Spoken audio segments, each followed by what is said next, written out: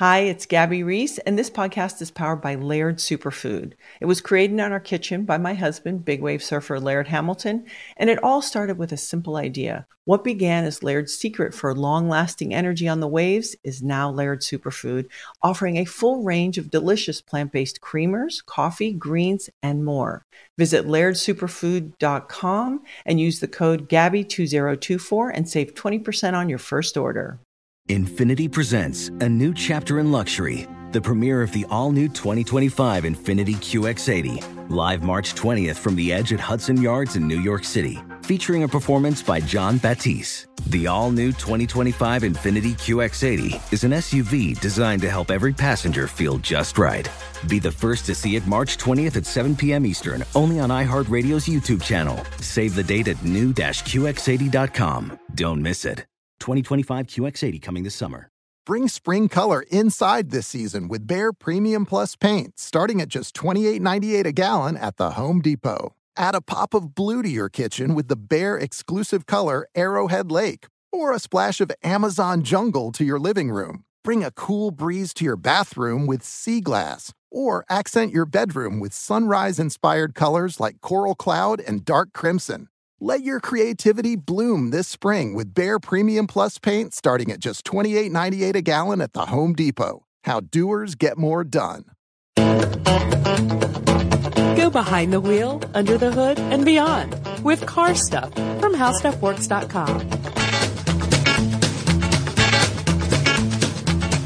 Hi, and welcome to Car Stuff. I'm Scott. And I am Ben. Ben, we're back with more listener mail because it just keeps pouring in, doesn't it? Yeah, I was talking earlier with our super producer, Noel P.S. Brown, about this. The title I was thinking was The Return of Listener Mail. Because we just had so many letters, tweets, fantastic ideas for episodes, Facebook messages that we know we're probably still not going to get to all of it, but we wanted to give it one more shot this round while we're here, right? Absolutely. We're going to try to get through as many of these as we possibly can. Some of them are going to be quick. Some of them are going to take a little bit longer because they require us to read a paragraph or two. And, sure. And you know what? There's some fantastic ideas in here for future shows. So if you've written in recently, listen up because your note just may be in the pile here.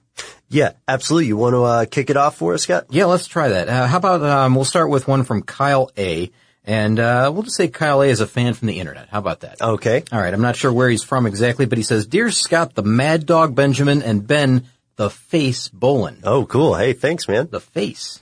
I mean, that could go as a compliment or as, let's say, an observation. I guess so, yeah. Got a face for radio. Well, here's an observation from Kyle. Kyle says that in our bus episode, we were talking about, we had a question, I guess, along the way, somewhere about, do Boy Scouts travel via bus? Oh, yeah. Because I thought they did. I thought I'd seen a Boy Scout bus at some point. And, maybe I had, maybe I haven't. And he says that, Kyle says that I can tell you that, they do sometimes use buses to get to events, but they're not particularly or exactly Boy Scout buses. They will just charter a bus to get there. Oh, that makes sense. For most cases, they typically use personal vehicles and trailers, and of course they have to go through some type of inspection in order to be able to be used for something like that. They have to be in good shape, in other words. But Kyle also went on to make three pretty good suggestions, and we'll list these here. Without reading the whole thing, it's a longer email. The three suggestions were the vehicles of the A-team. And, initially you think, okay, they've got the van, that's about it, right? That's all you would think that they have. But he's talking about not just the van, but the planes, the boats, the cars, all that stuff that came along with it. Now that series was on for a while, several years. Yes, sir. And I know that if we comb through some of those episodes, we'll be able to find some really unusual vehicles from that time period and earlier. So, that's actually a pretty good suggestion for a television themed show, the vehicles of the A-team. The next would be to dig into the brand Jaguar, or Jaguar, as however you'd like to say it. Jaguar. Yeah, why haven't we done that one? That's a good call. Don't know. That's got fantastic racing history, by the way. I'd love to do that one. And then the Ford Fairlane in specific. So Ford Fairlane is the third suggestion. And, Ben, there's a Ford Fairlane in my neighborhood. It's kind of a baby blue color. No way. Yeah. And the person parks it on a court that's not far from mine. If I take a, short walk with the dog. Right. I can walk past this car every day if I wanted to. It's a beautiful car. It's in really good shape. It's a driver, not not in show condition or anything, but it's pretty. Looks nice, has shiny chrome on it, it looks like new paint.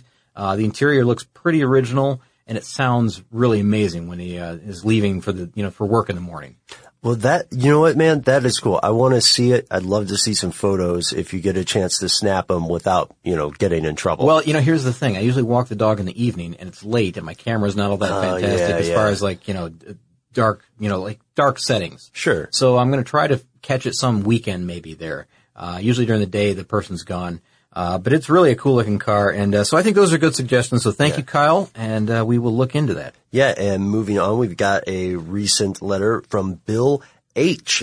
Bill H wrote in to say, I just listened to a book on tape on Route 66 and thought you had done an episode on it, but a search did not reveal one. I'm sure you could probably do multiple episodes on this. And we've done roadside attractions before, right? Yeah. We haven't done Route 66 as a topic. Surely we have. Have we done it and forgotten that we did it? I don't know. I'm going to have to search through the archives, I guess, and find out if we have. Well, Bill, if we indeed have not done this, then clearly we have to. He goes on, though, Scott. He says, I'm sure you could do multiple episodes on this. You could even do a mini-series on famous American roadways such as the A1A, the East Coast Highway that goes to Florida Keys, the now infamous parking lot known as I-95. And he's like, when you get done with roads, you could do famous bridges, the Golden Gate, Brooklyn Bridge, Bridge to Upper Michigan, the famous Lake Pontchartrain Bridge we have here in Louisiana, one of the longest bridges in the world. When you complete bridges, you could get into tunnels, which probably wouldn't make a whole episode, but there's some interesting stories about tunnels underwater and through mountains. I like all of those ideas. I do too. Now, our buddies over at Stuff You Should Know recently did an episode on bridges, including, I think a lot about bridge maintenance and the dangerous state of so many bridges in the U.S. today. Well, there you go. Instant gratification. You can check that out right now. And in the meantime, we will look into some of the other stuff that, that we can cover. Yeah. If we haven't done Route 66 yet, we're going to search that. How have we definitely should. We have to. I think it was a couple of years ago. My father did the whole Route 66 trip from Chicago all the way to the pier, the Santa Monica Pier. That's right. Yeah. Yeah, it was an amazing trip. So, he's got like 1,000 photos or more, maybe even. But anybody that has written in that has done that trip, and there have been many people in our listening audience that have written in over the years and said something about Route 66, talking about the Mother Road and parts of it that are missing and, the adventure of just finding the original parts and all that. It sounds like just an amazing topic for us to cover. So yeah, it's a very different drive now because of the changes that have been made to the infrastructure and the roadway. But Bill, these are excellent suggestions. Thank you so much. I like it. All right, so let's move on to the next one. This one comes from Adrian T, who calls himself an expat Brit from Beverly Hills, Michigan. Expat Brit. Yes. All right. So, let's see. There's a few different things here. So I'm going to kind of quickly go through this. Now, it's a long email. So I'll just kind of give you the gist of what he's asking for here. But, maybe talking, when we do our nuts and bolts episodes, we kind of laugh, like you can't do a whole episode on just nuts and bolts, right? Which says maybe you can if you do the British standard hardware versus the typical American hardware that's used in American cars. And, some of the places where like pipe threads have been used instead of some of the other, the metal screws and things that have been used.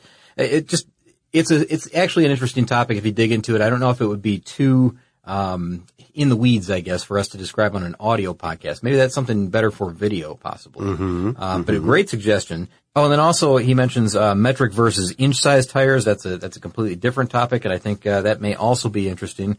Again, maybe video. I'm not sure. I don't know how that one will work out. Okay, and then here's one thing that I will read for you. Okay. All right. This says one more thing. Going back to the luxury car episode, you mentioned then and have in the past the Aston Martin Signet. Remember we mentioned how they've badged this, what was it, a smart car, right? Yeah, pretty much. It's a smart car pretty much. I mean, there's obvious differences. Sure. Okay, he says, this car obviously causes you some consternation in that it's an overdressed economy car. And yeah, that's kind of what we said in that episode, I believe. He says there is some precedence for it within the Aston Martin family, however.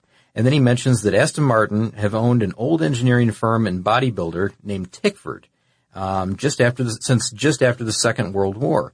Now there's been a long tie-up between Tickford and Aston Martin with several Aston Martin Tickford models, before Aston sold Tickford around the 90s, and he's not sure exactly when that was, about 1990.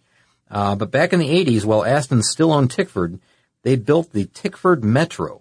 And if you look at the Tickford Metro, it was a super luxury model based on the humble Austin Rover MG Metro, which was a super mini, similar to the size to the original MK1 Fiesta, or Mark I Fiesta or Volkswagen Polo. Mm-hmm. So a very small car, but again, it's badged this Aston Martin Tickford, or I guess the Tickford Metro. Mm-hmm. He says it had a whopping 80 horsepower compared to the standard car's 50 or so horsepower and the MG Turbo's 70 horsepower at the time. So 80 horsepower is pretty good out of a small car, but it was known specifically for its seriously luxurious interior. It was absolutely covered in leather, sumptuous seats, and top-end hi-fi. These laughs because he says, I wanted to hear about hi-fi last. Outside it had a distinctive body kit, paint, wheels, etc., and they were actually seriously cool cars, but at a cost of nearly 12,000 pounds, I think that's, Great Britain pounds at the time, about 19,000 US dollars at the time, which would have been pretty expensive, I guess. He said that's equivalent to about $47,000 today. So you're talking about $47K for a small vehicle, but it's very luxurious. Sure. He said it was massively expensive. And they did other high-end conversions on other, like what you call humble cars, I guess, including the Ford Capri. Oh, that's right. This is where he wrote into us before.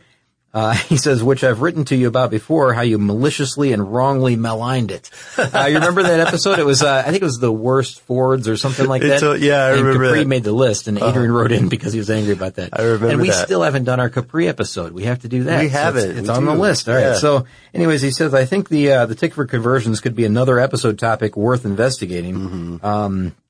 Anyways, thanks, Adrian, for the suggestion, and thanks for clearing up, the Aston Martin tie-in with the luxury thing.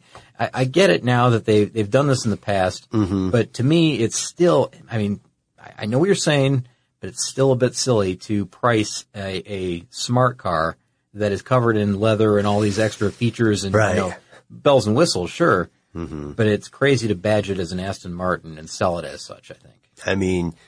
You can throw a tiger skin on a pig as much as you want. No, I'm kidding. No offense to Cygnets, pigs, tigers, or Aston Martin. But that was a great letter, Adrian. You got yourself covered there, Ben. And I remember laughing at the letter you wrote earlier about the Capri. Yeah, that was funny. That was chuckle-worthy for sure. Here's one from our friend Hezron, and Hezron J says, hey guys, I thought I'd share this with you, my own cruise control story. I have a 2013 Ford Focus, standard cruise control, so not adaptive. A few months ago, I went on a little road trip with my wife. I was using the cruise control for an extended time. The road I was on had a lot of peaks and valleys. After one long, steep incline, I suddenly had a loss of power. After a brief panic, I was a few hundred miles away from home in the middle of nowhere. I realized the engine could not maintain the speed on the incline, and that deactivated the cruise control. I was irritated because, as I know this isn't in the user manual, I had cruise control in my previous car, but that was an automatic, so that would obviously change the gears even in cruise control. I also realized that when you do use cruise control, your foot is slightly further away from the pedals because of where you now rest your foot, and therefore, importantly, further from the brake than it should be. Now, needless to say, I don't use cruise control anymore. The car has a speed limiter option, which is far more useful. So, Hezron also is a fellow non-cruise control fan, right? Yeah, because I'm not a fan either. Yeah, I don't think either of us are. Yeah. And, it's super difficult to use here in Atlanta. Oh, yeah. I think I can see the arguable savings and convenience for road trips if you really trust it. Mm-hmm. But every time I go on a road trip with my girlfriend, we have the triple C, I call it, the cruise control conversation, where she's saying, just use the cruise control, just put on the cruise control. Your foot is gonna ache after we finally get to wherever we're going. But I refuse. Man's got to take a stand, there's also, there's little things that you can do to prevent your foot from aching. We'll get back on topic here in a second. But instead of using like the ball of your foot on the accelerator pedal, like a lot of people will do around town, use your entire foot. Put your heel right up to the pedal and use your entire foot on the pedal. That helps quite a bit. Yeah. As far as fatigue goes. And then there's most cars now have a dead pedal, on the far left. I don't know what better to call that. I don't even know if it's a pedal. It's more like a foot rest. Sure. That is an angle. And it's actually very comfortable. So if you use your feet in both those positions, you won't be quite as fatigued as if you just use the ball of your foot to accelerate. You won't be flexing your calf, and your thigh, I guess, quite as much. I know it's silly, but if you're talking about hours and hours and hours of driving, it really does pay off. It benefits. But I honestly, we're both not fans of cruise control, probably because of the environment that we're in right now. Sure. On road trips, I sometimes will use it, but it's very, very rare. And, it has to be wide open because I just don't trust myself, I guess, that I won't forget that it's on or do something stupid, I guess. Yeah. If I'm trying to get brownie points with my girlfriend on a road trip, then cruise control all day. Mm-hmm. But it's for very different purpose. Sure, and a cruise control and manual, is it Hezron? Is referring to.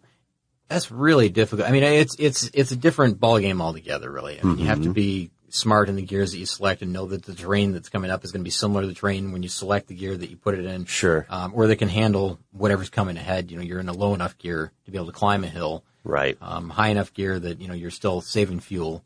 It's always a strange thing when you have cruise control in a manual transmission vehicle. Yeah. I've got another one really quick. Different person. This comes to us from Twitter. It is, Joseph Harris writes into us and says, "Hey guys, are the terms motor and engine interchangeable? Or are some engines not motors, and are some motors not engines?" Oh, this is a good question. This is a good one. Okay, now I've seen it many different ways, and a lot of people that are gearheads will write motor for engine. Right. But now, I'm very careful about this now because with the electric cars and the hybrids and all that, I'm very careful to either say engine or motor. I say motor when it's electric, engine when it's internal combustion. That's typically the way we approach it. So if we talk about a hybrid vehicle, for instance, you can go back and you can hear us say the electric motor provides this much, the engine provides that much. And you have to spell that out, otherwise you wouldn't know which one you're talking about in that particular case. Now, a lot of people say, I just pull the motor out of that truck and put it in that truck, and that's, it's just used interchangeably in many cases. In older vehicles, it's really not an issue. You can say motor or engine. It's more, I guess it is correct to say engine versus motor. Motor would be the electric, obviously. Right, yeah. So there's an interesting tale behind here, if I could do just a little bit of etymology, right? So it is true, Joseph, that today many people use the word motor and engine as synonyms, right? In modern English. However, they come from very different places. I mean, sort of. It's like if these words were kids, they grew up together in the same language and they moved to weird different neighborhoods. So motor comes from Latin, movere, just to move, right? And at first referred to just a propulsive force, and then later the person or the device that moved something or made movement happen. And it came through French into English, and so that's when it started being like the initiator. A person could be the motor of a plot, which sounds weird today, but is how people talked to each other back then. So by 1899, it had entered the vernacular as the word for these newfangled horseless carriages that are so popular today. That what surprise caught on. Engine, however, comes from ingenium. That means character or mental powers, your talent, your intellect, your cleverness. That's why you hear things like engineer. The word engineer goes back to 1380, so way before cars, and it was the people who made siege engines and catapults and stuff. By the early 18th century, it referred specifically to the makers of engines and machines. So while they are used synonymously, the distinction, Joseph, that we do on car stuff for sure is if it's electric, it's a motor. If it's IC, it's an engine. So why don't we call it engine cycle instead of motorcycle? You know what? That's a really good point. But those electric motorcycles are out, right? Yeah, I guess so. That would be a true motorcycle. Yeah. Engine cycle, though. I like it. There's someone who calls it that. Well, I don't know if I like it or not. I mean, you're just so accustomed to hearing motorcycle. I mean, that's just the way it is. Right. Yeah. And then, we can also see that some small, still internal combustion engines, like small 2-chamber engines, are called motors, like the motor on your weed whacker or something, if you have a gas-powered weed whacker. I guess. I mean, you can call that I call that an engine. You call that the engine? Yeah, I guess. I mean, technically. I guess I never really said to my neighbor, like the motor on my Weed Whip is not exactly working correctly, or I said the engine on my Weed Whip isn't working correctly. What do you do in this situation? I just never thought about which way I set it up until right now, Ben.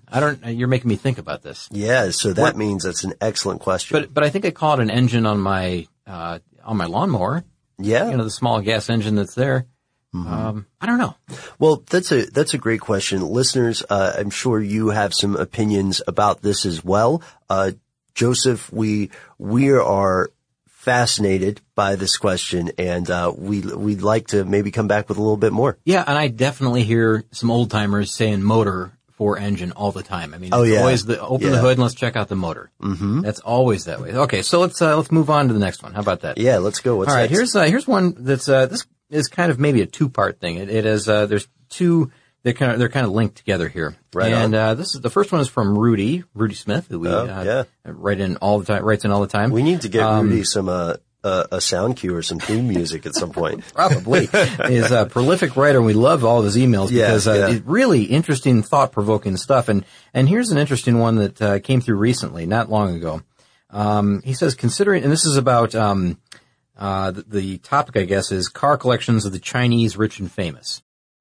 Witness the dawning of a new era in automotive luxury with a reveal unlike any other as Infiniti presents a new chapter in luxury, the premiere of the all-new 2025 Infiniti QX80. Join us March 20th live from the Edge at Hudson Yards in New York City, featuring an unforgettable performance by Grammy and Academy Award-winning singer, songwriter, and composer, Jon Batiste. The all-new Infiniti QX80 is unlike any luxury SUV you've ever seen. Smart enough to anticipate your needs, even before you do. Every line, curve, and detail was thoughtfully crafted, so everything for every passenger feels just right. Don't miss it. Mark your calendars and be the first to see it March 20th at 7 p.m. Eastern, only on iHeartRadio's YouTube channel. Save the date at new-QX80.com. 2025 QX80 coming this summer. Okay, quick math. The less your business spends on operations, on multiple systems, on delivering your product or service, the more margin you have and the more money you keep. Obvious. But with higher expenses on materials, employees, distribution, and borrowing, everything costs more. So to reduce costs and headaches, smart businesses are graduating to NetSuite by Oracle. NetSuite is the #1 cloud financial system, bringing accounting, financial management, inventory, HR into one platform with one source of truth. With NetSuite, you reduce IT costs because NetSuite lives in the cloud with no hardware required, accessed from anywhere. You cut the cost of maintaining multiple systems because you've got one unified business management suite. And you're improving efficiency by bringing all your major business processes into one platform, slashing manual tasks and errors. Over 37,000 companies have already made the move. So do the math. See how you'll profit with NetSuite. Now through April 15th, NetSuite is offering a one-of-a-kind flexible financing program. Head to netsuite.com/stereo right now. netsuite.com/stereo. netsuite.com/stereo. Hi, it's Gabby Reese, and this podcast is powered by Laird Superfood, a brand that's truly close to my heart because it was founded in my kitchen by my husband, big wave surfer Laird Hamilton. Today, Laird Superfood boasts an amazing lineup of products, all crafted with the highest quality plant-based ingredients. Think functional mushrooms, real fruits and veggies. What makes us unique? We're committed to using only real ingredients, no artificial and no natural flavors. Two of my absolute favorites are prebiotic daily greens, really great tasting, and we've added some mushrooms to support your gut even a little more. Then there's our instant latte lineup. We've got instant mocha, instant latte, chai. If you want to discover Laird Superfood, you can do it at your local retailer on Amazon or at lairdsuperfood.com. And if you put in the code GABBY2024 on our website, you'll get an exclusive 20% off your first purchase. And I found this fascinating because I hadn't really thought about this, but when I started looking at these links that he sent, he's exactly right. It seems like there's oftentimes an anonymous Chinese buyer of some of these amazing cars that come up for sale. And here's what he had to say. He said, considering all the concentrated wealth in China and the popularity of luxury cars there, it occurred to me that there must be at least one Chinese gajillionaire with a penchant for collecting fine cars. I don't know if there is, but maybe you can use your research mojo to find out. I wonder if the high luxury taxes there have anything to do with the inconspicuous nature of car collecting. Okay, so here's what goes on. There's a big car collection that's coming up for sale, or maybe a specific vehicle that's up for sale that's highly coveted. A lot of people want it, and then bidding goes back and forth, and then suddenly on the phone, someone will break in and say there's a bidder on the line from China who's going to bid X number of dollars, and it's always way well above whatever it is, or it's just enough to win the auction, and it's always somebody who seems to be anonymous. And here's one example. And I hope I'm pronouncing this right. The Ratsoy collection, which was I believe the guy is a Canadian who was a collector, and he had about 100 cars in his collection, and of all different types. But this guy ended up keeping about 20 cars for himself, but 80 of these cars went to a wealthy Chinese buyer, the entire collection, an anonymous bidder, an anonymous acquisition, of course. But I think, even to this day, that person is still unknown. They were pondering the idea whether or not this person was going to open some sort of a museum with these vehicles in China. But I don't know if it's still unknown or not. I'm not sure if they found out who that was or not. But there is a long list of cars that have gone to anonymous Chinese bidders over the years, and it's kind of interesting the way this works out. And nobody quite knows who they are. If it's the same person. If it's somebody over there just amassing some huge collection like the Schlumpf collection or something, what's going on? So the Chinese car collector's idea is really an interesting thought, and I think we should look into that. Absolutely. I can respond just briefly a little bit. Mm-hmm. All right. So the worry of luxury taxes, import taxes is valid. However, there is endemic corruption, especially in the ruling party and the children of the ruling party. Mm-hmm.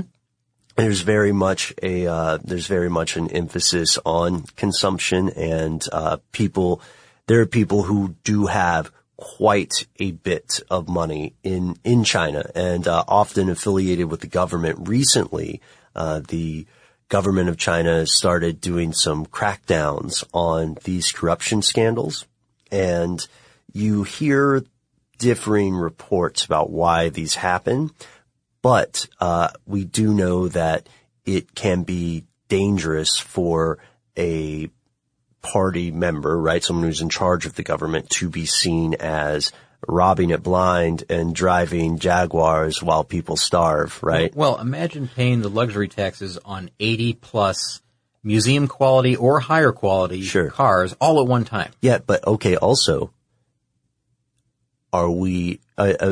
imagine not having to pay the taxes. Ah, I see. You see what I'm saying about the corruption? I see. So it may be possible that they're getting around this through entirely illegal means. Could be. Now that still leaves somebody though with enough money to buy an entire car collection, or basically an entire museum. Yeah. Of cars, of collector cars. I'm skeptical regarding whether it would be a single individual, but I would love to learn more. We also know that wealthy China-based interests are buying up a lot of real estate around the world, right? True. Not just New York, but London, a lot in California.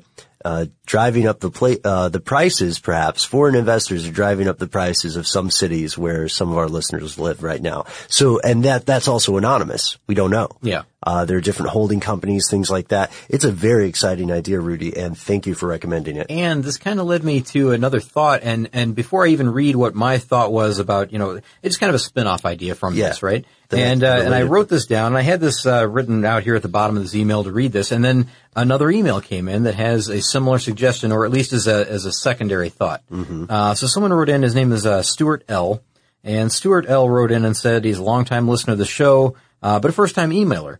And he says, as a fellow gearhead, I've always been fascinated and highly entertained by your podcast. Well, thank you very much. Thank you. We appreciate that, Stuart. He says, keep up the great work, but I have to admit I knew nothing about the history of the U-Haul company and couldn't believe just how dramatic some of the events were. Also, your mention of all the trucks having Arizona plates. I'm up in Canada, and it's the same thing up here. So that was our question, whether or not the Canadian trucks had the Arizona plates. All right, so he mentions some other things there, and at the end he says, cheers and great stuff, by the way. And at the end he adds a PS. And he says, and this is where my idea came in as well, I was recently watching a Top Gear episode from a few years ago where they traveled to China and observed the massively growing car industry.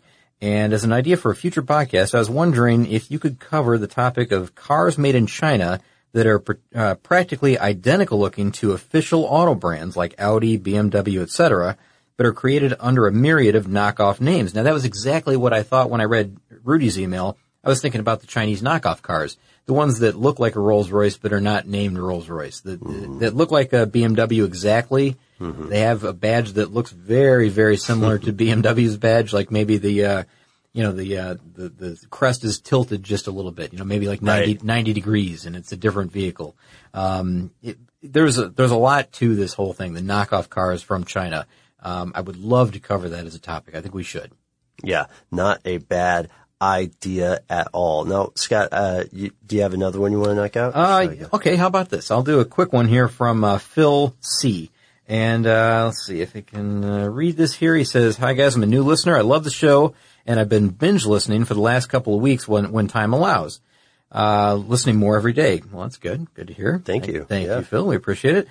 Recently I heard an episode that somewhere along the way someone mentioned spotting a Cadillac ELR, and that was me. I saw a Cadillac ELR, I guess it was about a block from where we work. Mm-hmm. And it's a beautiful car, really stunning, but very small for a Cadillac. He says, "I know they're rare and they haven't sold very well, but I did see one today and I took a quick photo in the parking lot." He says, "I didn't know people were so inclined to throw money away. Here's the picture." And he sends a picture of, and I think it has New Jersey plates on it, this car. But anyways, yeah, you're right. It's, right now it's kind of a rare bird to spot, everywhere in the United States so far. They just haven't sold well. He's exactly right. And he does, come in with another good idea, by the way. He says, it's another PS. He says, "Love the top 10 lists.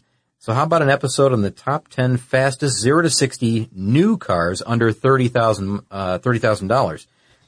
So that's a great idea. The top 10 fastest 0 to 60 new cars under 30,000. I love the specificity. Yeah. And he says he loves the top 10 list, which, okay, there's a little back and forth here about this. Because we have people that write in and say they can't stand the top 10 list. We got to quit doing those. Yeah, it's true. They're not for everybody. No, not everybody. And then other people write in and say, you know what? Every time you do a top 10 list, I spend half the rest of the week looking up all the stuff that you mentioned on the top 10 list. So keep doing those. Those are really a lot of fun because they lead to other thoughts, other investigations, I guess. We'll do it in moderation. Yeah, moderation. And honestly, we do them because they're fun to do, and they're pretty easy as far as like we can just come in and read a list and we can, add to it. We have a fun conversation along with it. We do some research ahead of time. On the makes or models or the costs or whatever the lists involved. We don't talk about this a lot off air, but whenever we get to do those episodes, what I love the most is I always feel like I am,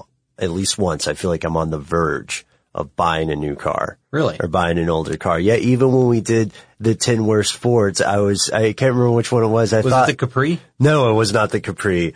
It's not the Capri. Sorry, Adrian. I was thinking of, there was one of them on the list where I thought, you know what? That's the least bad one, and I guess that's the one I'll buy. And then I came back to earth and I thought, wait, no. We do this all the time though. I mean, it's tough when you start digging into a brand or a type of vehicle. Maybe you're talking about, pony cars. Sure. You and I get the fever to buy a pony car right away or to rent one or do something. We need to get our hands on a pony car. Or we feel like, when we dig into a brand, it's like, man, wouldn't it be nice to get even an older, let's take Jaguar for an example. Yeah. If we were to dig into that one, it'd be great to buy a Jaguar that maybe is a few years old and just kind of have fun with that. Cause now you know the whole history behind it. You know what, the good and the bad. You know it all.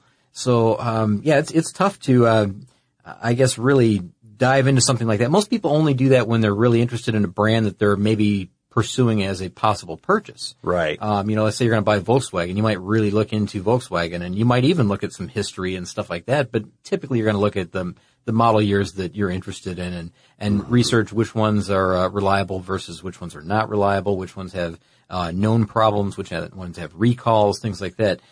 We do that for just about every vehicle that we present to you. Mm-hmm. So it does become kind of this, it becomes for a while, a short time, an obsession.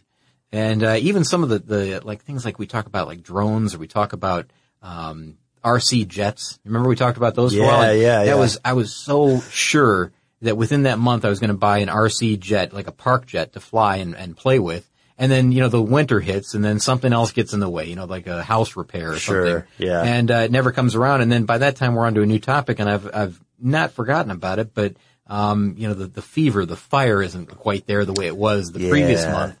And that goes away just because topics seem to come up, so quickly for us. We have to do things so fast here.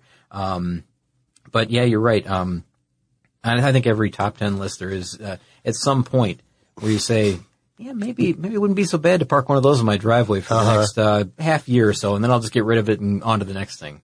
Witness the dawning of a new era in automotive luxury with a reveal unlike any other as Infiniti presents a new chapter in luxury, the premiere of the all-new 2025 Infiniti QX80. Join us March 20th live from the Edge at Hudson Yards in New York City, featuring an unforgettable performance by Grammy and Academy Award-winning singer, songwriter, and composer, Jon Batiste. The all-new Infiniti QX80 is unlike any luxury SUV you've ever seen. Smart enough to anticipate your needs, even before you do. Every line, curve, and detail was thoughtfully crafted, so everything for every passenger feels just right. Don't miss it. Mark your calendars and be the first to see it March 20th at 7 p.m. Eastern, only on iHeartRadio's YouTube channel. Save the date at new-QX80.com. 2025 QX80 coming this summer. Okay, quick math. The less your business spends on operations, on multiple systems, on delivering your product or service, the more margin you have and the more money you keep. Obvious.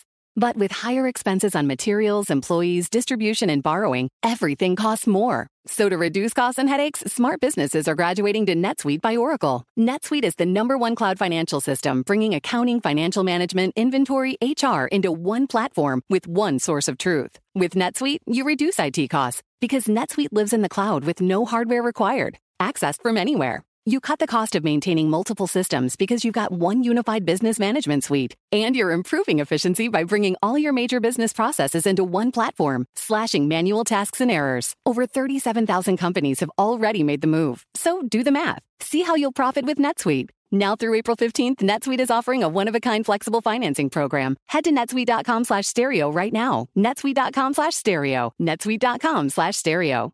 Hi, it's Gabby Reese, and this podcast is powered by Laird Superfood, a brand that's truly close to my heart because it was founded in my kitchen by my husband, big wave surfer Laird Hamilton. Today, Laird Superfood boasts an amazing lineup of products, all crafted with the highest quality plant-based ingredients. Think functional mushrooms, real fruits and veggies. What makes us unique? We're committed to using only real ingredients, no artificial and no natural flavors. Two of my absolute favorites are prebiotic daily greens, really great tasting, and we've added some mushrooms to support your gut even a little more. Then there's our instant latte lineup. We've got instant mocha, instant latte, chai. If you want to discover Laird Superfood, you can do it at your local retailer on Amazon or at lairdsuperfood.com. And if you put in the code GABBY2024 on our website, you'll get an exclusive 20% off your first purchase. Yeah. I live a very busy car buying life in my head. Are you going to make a jump anytime soon? Have you got any concrete plans or any maybe tentative plans to make a move, or would you rather not say? Oh, no comment. No comment. Oh. Yeah, I can't go on record with that yet. Plead the fifth. I don't want to jinx myself. He's going to plead the fifth. Okay. I'll plead the fifth car on the list. Okay, thanks for writing in, Phil. Scott, I'd like to move over to Facebook briefly. Let's do it. All right. So our friend Josh H. wrote into us and said, regarding dealership myths episodes, he says, I bought my car used from Summerside Kia, went over financing and payment plans when it dawned on me that my insurance would double. At the time, I was between postings at work. I called my insurance company who confirmed the insurance issue. Since I wasn't going to be able to afford insurance for the car, I wouldn't have been able to buy it. The salesman and manager took me to their office and said, look, what we'll do is we'll pay your insurance for the year if you're still interested in the car. And they cut me a check for a cool $1,000. That's my language. He said $1,000 to pay for 2012 insurance. I definitely go back, and they didn't add it to the car's price. They just Really? gave him $1,000. No kidding. So there must have been, there had to have been a huge incentive on their end. On their end to sell that, which discounted the $1,000. They said, even though we're doing that, this goes back to our myths episode where we said, yeah, they can make a deal on some vehicles, they can lose money on some vehicles. Right. As long as they hit a certain number, and then they get the bonus from the manufacturer. And the bonus can be, $100,000 or more or whatever.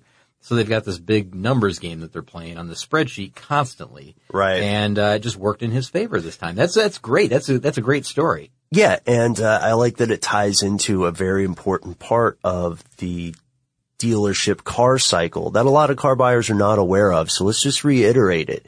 There is a lifespan, an ideal time to sell the cars, right? And Scott, you broke down the numbers in that episode where you said, okay, this car will sit this lot, and if it's sold the first month, the company gets this incentive. The second month, this incentive. And the third month, this incentive. And then somewhere around month 3 or 4 is when they start losing money on the car. Yeah, and they're just trying to get rid of that thing. They just want it off the lot because they want the next round of vehicles to come in, the newer, the ones that have more, greater incentive for them to sell. Yeah. That's true, man. I'm also laughing because I'm remembering there was another thing on Facebook I wanted to read to you, continuing something from our earlier listener mail episode. Okay. All right. So Alan C. writes into us also on Facebook and says, hey guys, let me just say I love the show. Thank you, Alan. Just started listening a couple months ago and now I'm hooked. I usually listen to you guys on my 35-minute commute to work. Recently, I heard you mention that some of your listeners didn't like it when you have 3-parters. I'm going to go on record saying I do like them. It would be a shame to miss out on some of the interesting info just to save time. I will say though, sometimes you guys can go pretty deep down the rabbit hole. But you usually recover before I lose you. Your show does a great job blending my 2 favorite subjects, cars and history. Keep them coming. I'll keep a-listening. Thanks, Alan. So again, it's kind of like the top 10 list. Well, yeah, it's back and forth. This is what we battle every day, Ben. This is just how difficult our work is. Oh man. Well, thanks. I'm being facetious. Yeah. I mean, it's fun. We love both sides of this argument because we get it every week. Really. Right. We hear about the multiple episodes versus single episodes. We hear about lists. We hear about, I don't want to hear any more history pieces on your podcast, that type of thing. And other people write in and say, I love the history. That's what I listen for. It's just back and forth, right? Yeah, it's back and forth. And, while not every show is for everyone, we hope that there's everybody who listens finds a show you like. This is my time to go ahead and, plug our website, carstuffshow.com, where you can check out every single thing we've ever done. And that's if, you don't want to use the new app. But I'll be honest, there's some really, really, really great episodes in there. And there are a few in the can, Scott, that are just not my favorite. Not because of you, but because of me. No, you're being too humble. There's some that, are not our favorite episodes, let's say, that, we're a little less familiar with the topic, maybe. There's one that we never aired, which, we've mentioned that one a few times. Yeah, we've never really even said what it was. I think we should let it die, man. Maybe. We should just let it sleep. Maybe, yeah. All right. So, how about this? I'll do 2 more, about, noise cancellation. Great. Remember we did that episode on digital exhaust? Oh, yeah. And, it's kind of an interesting idea, between whether your exhaust is a true exhaust sound or if it's a digital or digitally created exhaust sound. And it was a fun episode to do. Yeah, it was cool. And, let's see, Josh B wrote in, right. from, is it Taze? I always mess this up every time. And he writes in and gives me every phonetic spelling, and then I screw it up the next time. So I believe it's Tazewell, Virginia. It could be Tazewell. I don't remember. I'm sorry. We'll hear about it. I'm sorry, Josh. All right. So, he says, I enjoyed pondering the thoughts of silent little electric cars and the future zipping around and sounding like 5-liter Mustangs and 426 Hemis ever since listening to the Digital Exhaust Sound podcast. He says he has a friend that drives a Prius, which, by the way, is much more comfortable and more spacious than I would ever have guessed before riding in one, which is something, because I'm a 5'10" fan of big cars, and this guy is 6'3" and a fellow gearhead, and he drives a Prius. Huh. He says at times I've ridden in it, the quiet is unnerving. He said it's just unusual to be inside this thing. It's really hard to get used to at first.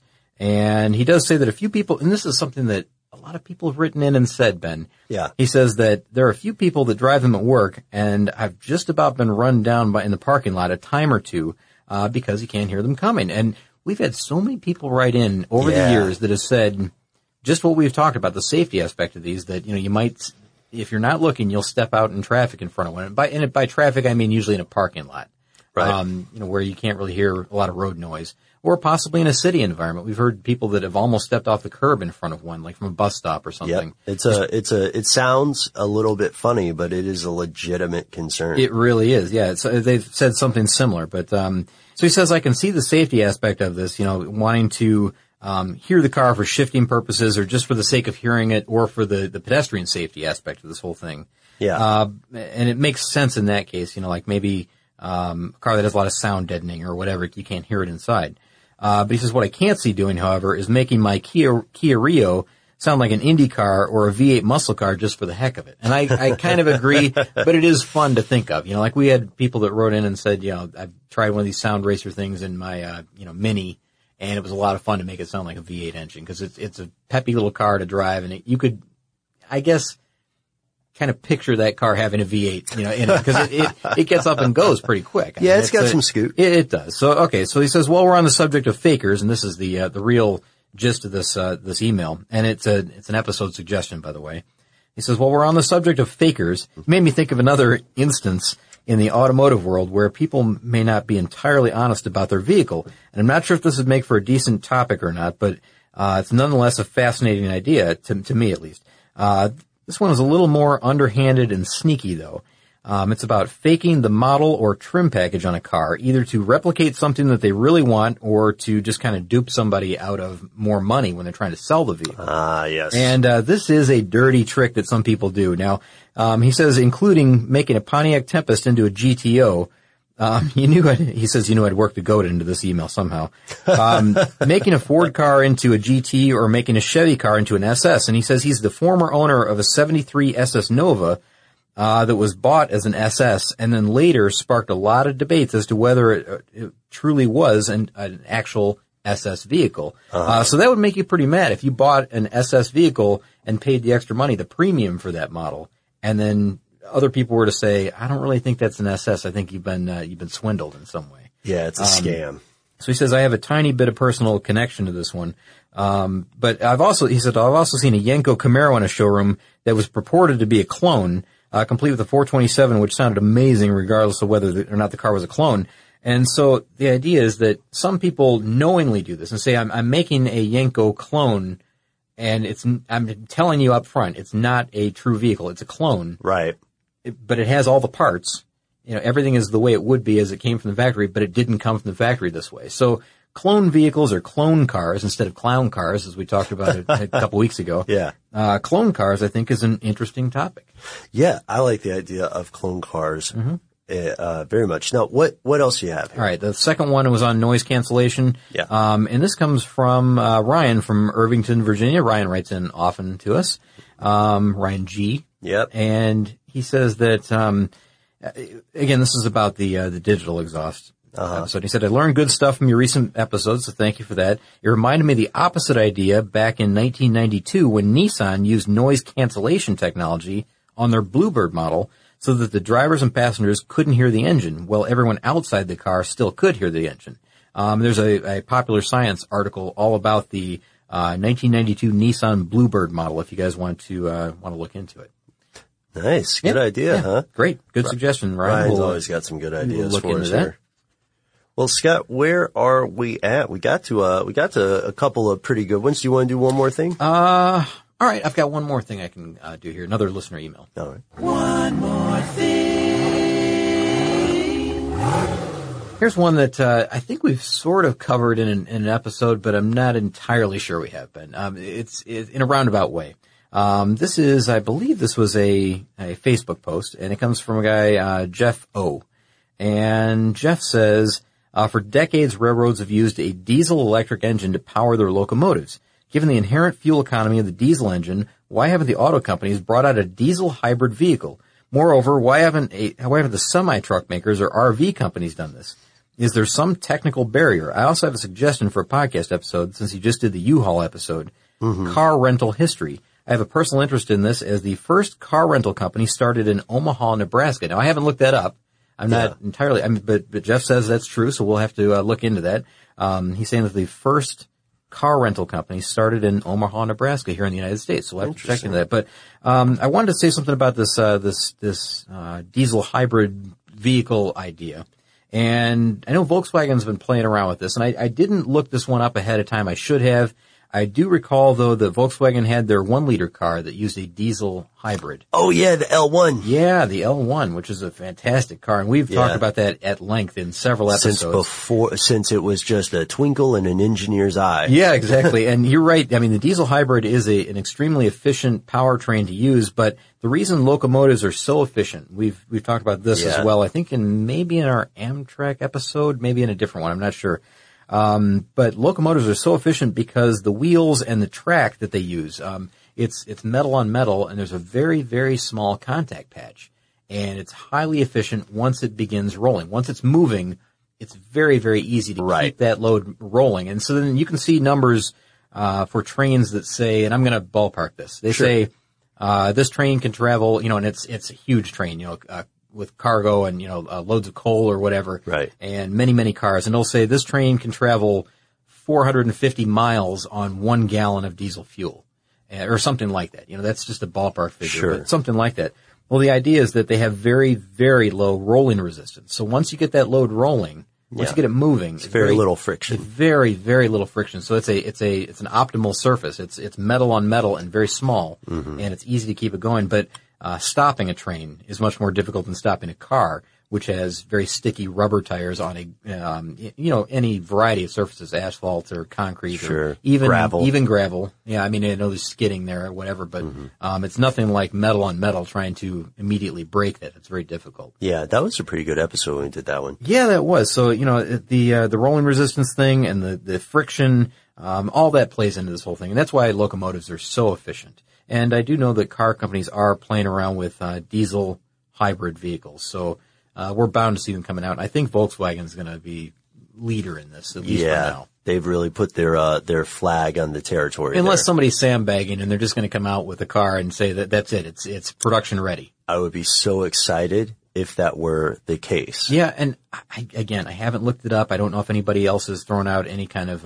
prototype vehicles or anything, or maybe there's a kind of a one-off thing that's out there that I just don't know about right now. Maybe, particularly a European vehicle that I just don't know about right now. Yeah, it's quite possible, but we will go look for that. And unfortunately, that means that our time is drawing to a close. We'd like to thank Kyle, Bill, Hezron, Adrian, Joseph, Aaron, Rudy, Stuart, Phil, Josh, Alan, Josh B., Ryan, Jeff, and everybody else who has checked out our website, checked out our show here, and written in with some ideas, because the best ideas always come from our listeners, it seems. Absolutely. And, we've got both you and I have another pile of letters that we just haven't been able to get to today. So there's even more than that. I mean, many, many suggestions coming in, and keep them coming in. When I say that, we just can't answer all of them, and we've got to do these episodes that answer listener mail. Right. That's a good problem to have.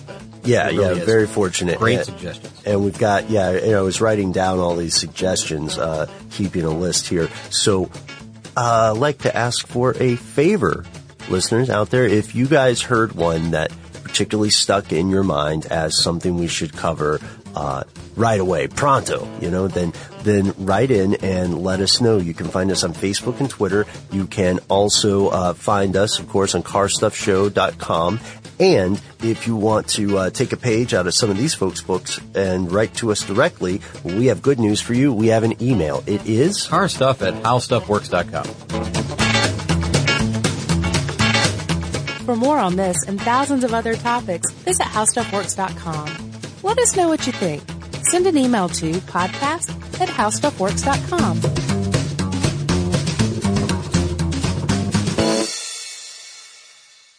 Infiniti presents a new chapter in luxury, the premiere of the all-new 2025 Infiniti QX80, live March 20th from the Edge at Hudson Yards in New York City, featuring a performance by Jon Batiste. The all-new 2025 Infiniti QX80 is an SUV designed to help every passenger feel just right.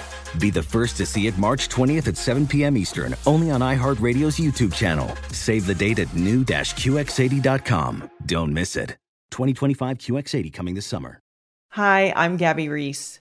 Join me and my husband, big wave surfer Laird Hamilton, on our journey with Laird Superfood.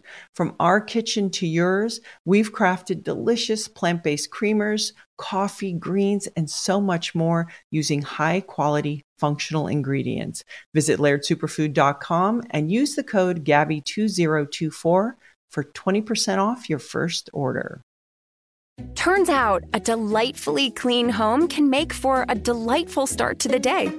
At Mrs. Meyer's, everything they make is inspired by the garden. With plant-derived and other thoughtfully chosen ingredients, their cleaning products smell like a dream and work like the Dickens, leaving your home sparkly clean and your to-do list tackled in no time. Goodness, there's no better feeling than that. Mrs. Meyer's, rooted in goodness. Visit mrsmeyers.com today.